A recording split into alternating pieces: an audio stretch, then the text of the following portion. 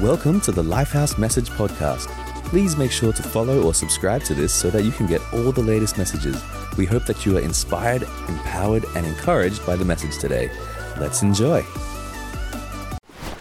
Hello everyone, how are you? It's Pastor Rod Plummer here in Tokyo, Japan. We're doing a series all about God's design for man and woman and marriage and gender, and it's going to be absolutely amazing looking at God's very good design. I've been a pastor for, I think it's about 38 years, and I can honestly say I've probably done about 100 weddings in that 38 years, many in Australia and some in Thailand where we lived, and many here in Japan. Been training young pastors how to do marriages and weddings and how to do marriage preparation. It's been an absolute joy. And I remember my own marriage 38 years ago. Isn't that amazing? It was in a park in Sydney, Australia, and beautiful sunny day, and then Viviana came down the park, and there she was in white, and it was just so beautiful. I still remember it like it's right now. And I sort of get a sense of what God was thinking when he created Adam and Eve right at the beginning. We're going to talk about God's very, very good design for marriage and gender. Are you ready?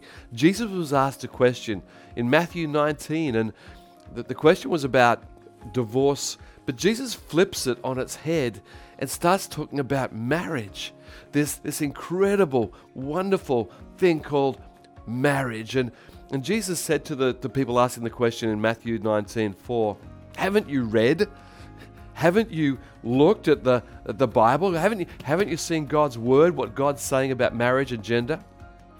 That at the beginning the Creator made them male and female, and said, for this reason a man will leave his father and mother and be united to his wife, and the two will become one flesh. And in Ephesians it talks about this mystery of man and woman coming together in beautiful marriage, and it's an absolute incredible thing. So they are no longer two but one flesh. Therefore what God has joined together, let no one separate.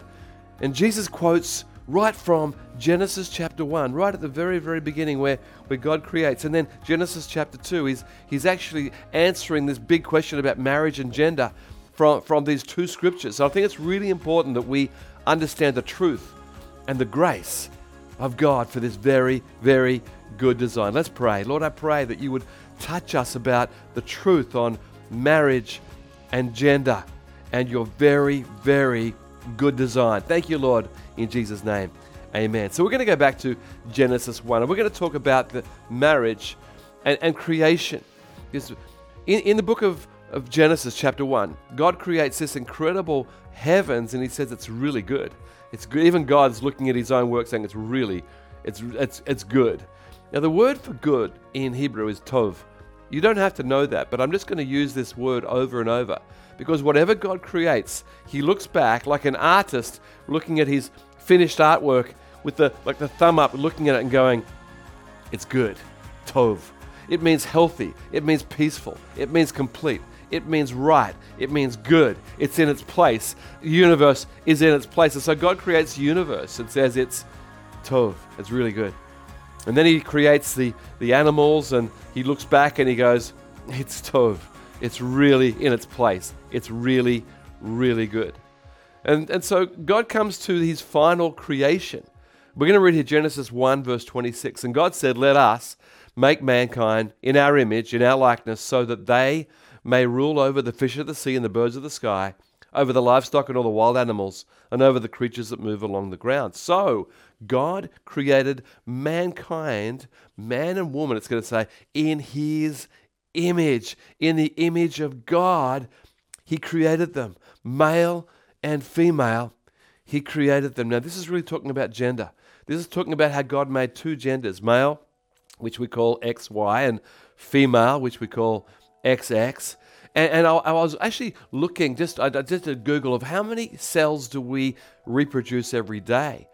And the answer is over 330 billion cells. Every day, this body recreates or creates out of almost nothing. God's incredible system, this made in the image of God's system, He made us, and that I, as a biological male, I reproduce 330 billion male cells every day. Every day. A female will reproduce 330 billion female cells every day. And we're talking about skin cells, eye cells, whatever the cells has that component in them. It's an absolute reproduction system with male and female. And I just want to say to you, with this big thing around the world about different genders, that although people can take tablets and take hormones every single day of their life, no matter what is done, there is a recreation of their birth DNA. It can never be changed. It is what God has put into the universe. Now, as God created the male and female as his plan, God saw that all he had made, and it was very good. And so this word tov, it's tov, but here it says tov me'od, which really is like, standing back in English, we say amazing, outstanding, unbelievably good, wonderful, beautiful, creative. These adjectives we come up in English.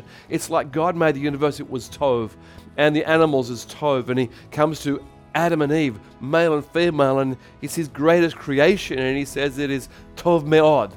It is outstanding. It's a very, very good design. That's how God feels about you and me. That's how he wanted us to be, his creation, exactly what it was. And so here we see in Genesis 1, Jesus is quoting that part where it says God made them male and female. Didn't you read? Didn't you see what God's word said about gender? It's a really important thing for us to believe. And then Jesus goes on to talk about, in Genesis 2, the second part of Jesus' words in Matthew 19, talks about the becoming one flesh, becoming married. As I'm going to read to you Genesis 2, verse 20. But for Adam, this is before Eve came along, for Adam no suitable helper was found. We'll come back to that. So the Lord God caused the man to fall into a deep sleep, and while he was sleeping, he took one of the man's ribs and then closed up the place with flesh. Then the Lord God made a woman from the rib that he had taken out of the man, and he brought her to the man. Now, with this rib, it's actually the word side. It is not the word rib. It's God took a side of man and made a woman. So it's not just a rib, it's a whole part of man. We belong together. And so when man and woman find each other in marriage, it's two parts finding the whole.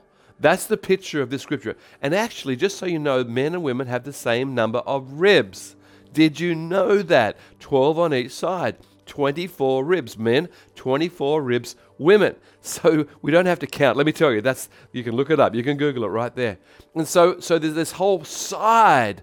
God says, I'm taking a whole side of a man and making a whole woman, a whole beautiful, wonderful helper for the woman. And the man said, now I would put here the man sang, because this is like the first song in the Bible. The first song, he's rapping about his wife. He says, this is now bone of my bone and flesh of my flesh, and she shall be called woman, for she was taken out of man. Apology there. But it's like a rap. It's a song. It's poetry. God's putting into man this song over his wife, this good words over his wife, this speaking well over his family. This is the part of the role of the male, is to create an environment of love and acceptance and goodness and pour it over his wife and all over his children as well. And so the man starts singing when God brings him a beautiful wife. It is outstanding. It is tov me'od. It's amazing. And then it says in Genesis 2:24, that's why a man leaves his father and mother and is united to his wife, and they shall become one flesh. And all of a sudden, we are talking about sexuality in marriage. We're talking about the two complementary parts, combining in love and intimacy and closeness and blessing and healing. And out of that will come children. It's God's tov me'od design. And then it says this finally, Adam and his wife were both naked and they felt no shame. Now, I know sexuality is a very, very difficult thing.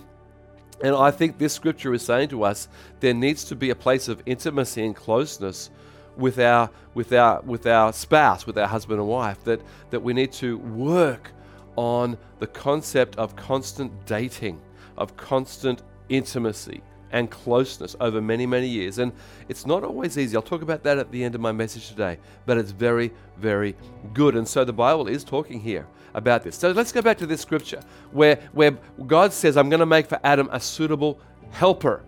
Because some ladies around the world have objected to this word helper and say, well, I'm not just a helper.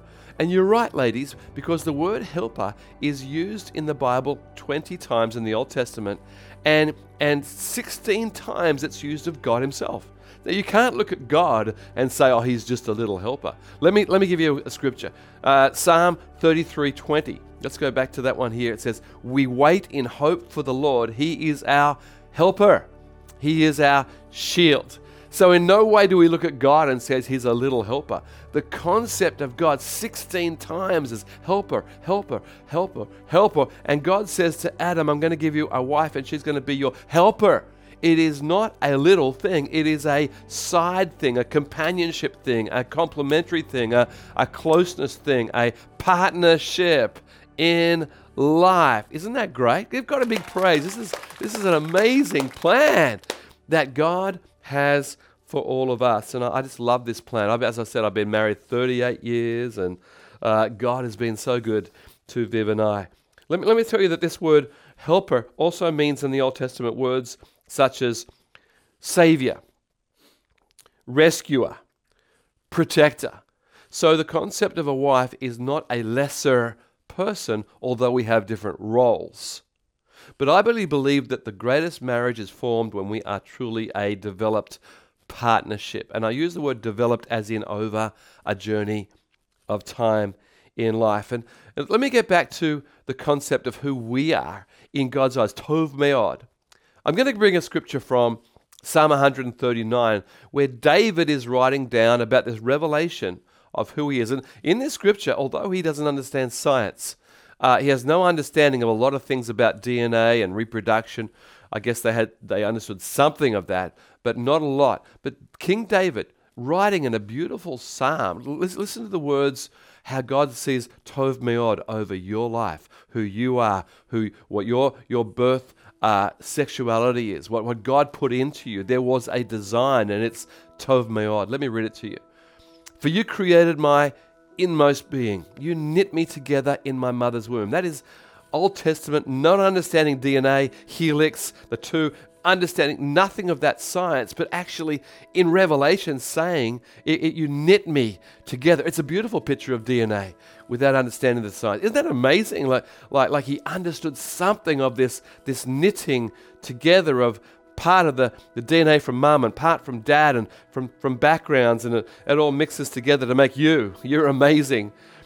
I praise you because I am fearfully and wonderfully made. Your works are wonderful. That tov meod. Your works are absolutely incredible. I know that full well. Now let me stop and say, do you know that you are beautiful? You are wonderful. You are handsome. You are the blessing. It says in Ephesians 1, God predestined us to be exactly what we are, what he wanted us to be. And David says, I know it. I get it. And that's why he was such a great king and a great leader, because he understood he had come to accept who he was, and he had come to receive it and then give God praise for it. We need to give God praise for who we are, because God's saying, you're tov meod. You're exactly what I wanted. You're the best creation I've ever made. Verse 15, my frame, my body was not hidden from you when I was made in the secret place in the womb, when I was woven together in the depths of the earth. Your eyes saw my unformed body, and all the days ordained for me were written in your book before one of them came to be. This is called predestination. This is the concept that God actually does have a plan for our lives, where our background, some of you are from different countries. God wanted that. God desired that. There's no race with God. Like there's no better or worse. It's just exactly what God wanted is who you are. You're from the right DNA. You're from the right background. You're the right gender. You're the right person. You're exactly. And David gets this revelation, and he says, you wrote them all into the birth story, into my life, and into marriage. How precious to me are your thoughts, God. How vast is the sum. Were I to count them, they would outnumber the grains of sand. And when I awake, I am still with you. David is saying, I get it. I get it. I receive it. And I would really love to pray with you in just a little while that everybody would come to peace with who we are. Our race, our gender, our background. Even some bad things happen to us. Me too. Probably not as bad as some of you. But bad things happen. And even out of that mess, God can bring healing and ministry and a beautiful story in the outworking of our lives. So I just love this concept that David had in his life. You're called then to be a child of God. And whether we're male or female, we are even in worth in God's eyes. Have a look at this scripture, John 1, now speaking about Jesus again. Jesus says, to all who received him, Jesus, to those who believed in his name, Jesus, he gave the right to become the children of God. And here we see that being a child of God is by faith. It's not by our gender. It's by salvation and grace. It's beautiful. We're children now. We are natural children, but now spiritually we're children born not of natural descent, nor of human decision, which means male or female parenting, or of a husband's will, but born of God. I just think it's a great scripture for anyone who is struggling in these areas, because I want you to know that no matter what happens, we can know Jesus and know his salvation and know his forgiveness and know his love and know his blessing and know that if we live lives for God, we can go to be in heaven with him. And just one last thought here is Jesus tells a very interesting thing about heaven. It says in heaven there's going to be no gender. What a crazy thing to think about, that actually in heaven where it's going to be perfect and wonderful and praising God, Jesus says in Luke chapter 20, verse 34 and 35, that we will be like the angels in heaven, without marriage, not being married, not marrying. Now, I don't understand it, and actually I don't really like that scripture when I think about it, but it is God's ways that finally in heaven there's going to be this incredible equality, absolute love, absolute acceptance, absolute goodness for those who have faith in Jesus Christ. Isn't that amazing? So there we have it. That's my message for today. So what I want to finish today is by giving you some tips, all right? So many single people in our church. I think at least 50% of our church are singles. So we have to understand marriage and gender in terms of future, in terms of vision, in terms of hope, in terms of believing that God will bring us into a beautiful marriage relationship. And I'm praying for that for you. My wife, Viv, she loves to see the girls, meet someone and get married. And so I just want to give some tips for dating. Is that okay? And actually, we talk a lot about this in our blue book, which is found in our Lifehouse app. There's a blue book there on relationships that talks about some of these. So whoops, my paper fell on the ground. Let me pick it up. There we go. So when you're looking for a partner, I would ask you to consider these three things. That you look for someone who, number one, loves Jesus and his word, who actually is a person of faith, who believes in God. Now, we have many people who are not married to a Christian, and we love them too, and we want to help bring them into the great teaching on marriage. But for single people, I would really love you to think maybe there's someone there for you who has faith in Jesus and faith in his word. Because when it comes to hard times in relationships, it's really important that we do believe in things like forgiveness and overcoming anger and overcoming grief and overcoming abuse, and that there's a place of healing. In fact, in much of our marriage preparation course that we do, there is a moment we pray with people with journaling, and people actually find some healing from their past before they get into marriage. Okay, secondly, a tip is that you have a major attraction for the person you're going to marry. This is just basic. This is humanity. That God is good and would bring us into a relationship where there is actually an attraction that is powerful and that is sustaining. Because life is full of temptation. The whole Bible is clear on the power of temptation, that we must resist it.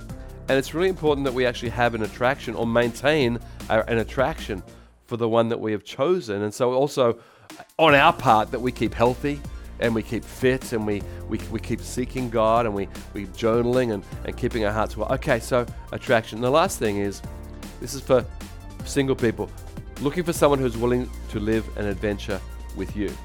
And this is really talking about the will of God. Someone who is surrendered to God. What would you have for me? No, so, Viv and I coming to Japan 21 years ago. There's no way we could have come here unless Viv was willing to live an adventure with God. And that doesn't mean everyone will do that. But living what God said to you, that there's faith and there's agreement there, that we will agree to follow Jesus together. Now, for married people, the other half of our church, married people, I want to give 4 tips in the same way, very short.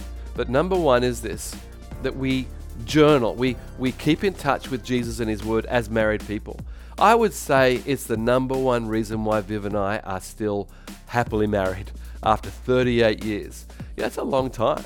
It really is. And there's been ups and downs and sickness and trials and, okay, we all get it. So the thing that's brought us through is that both Viv and I read the Word and we say, Lord, would you speak to me?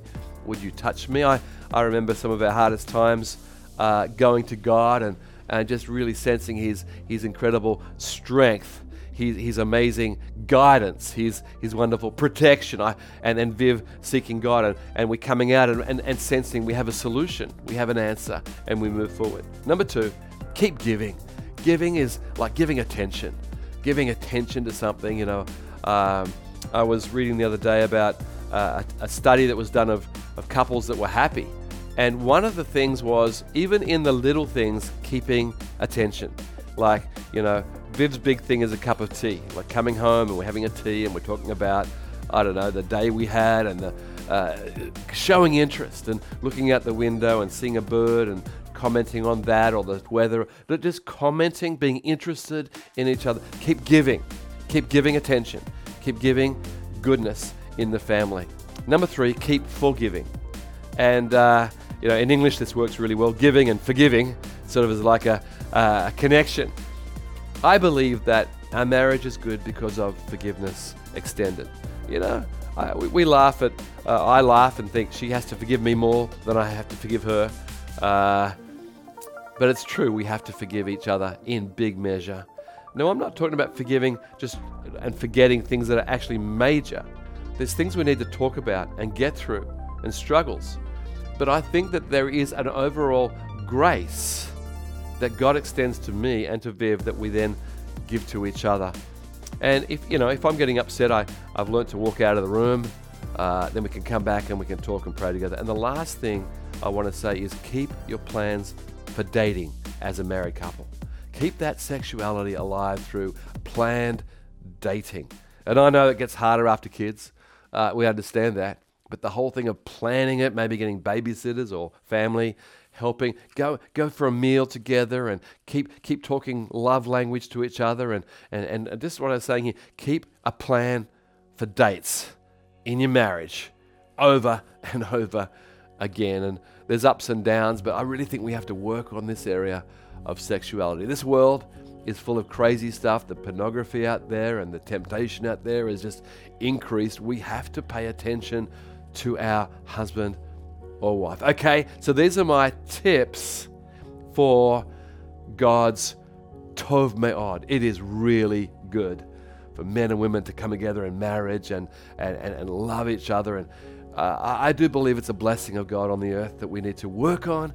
And I believe God's grace is over you. He's predestined you. He's called you. He's made you who you are. I believe that God is bringing us into great relationships, but we need Him in the center of our life. You ready to pray? Here we go. Lord, I thank you that we are Tov Me'od. We are very good in your eyes. And those who are single, I pray they would find a great person to marry.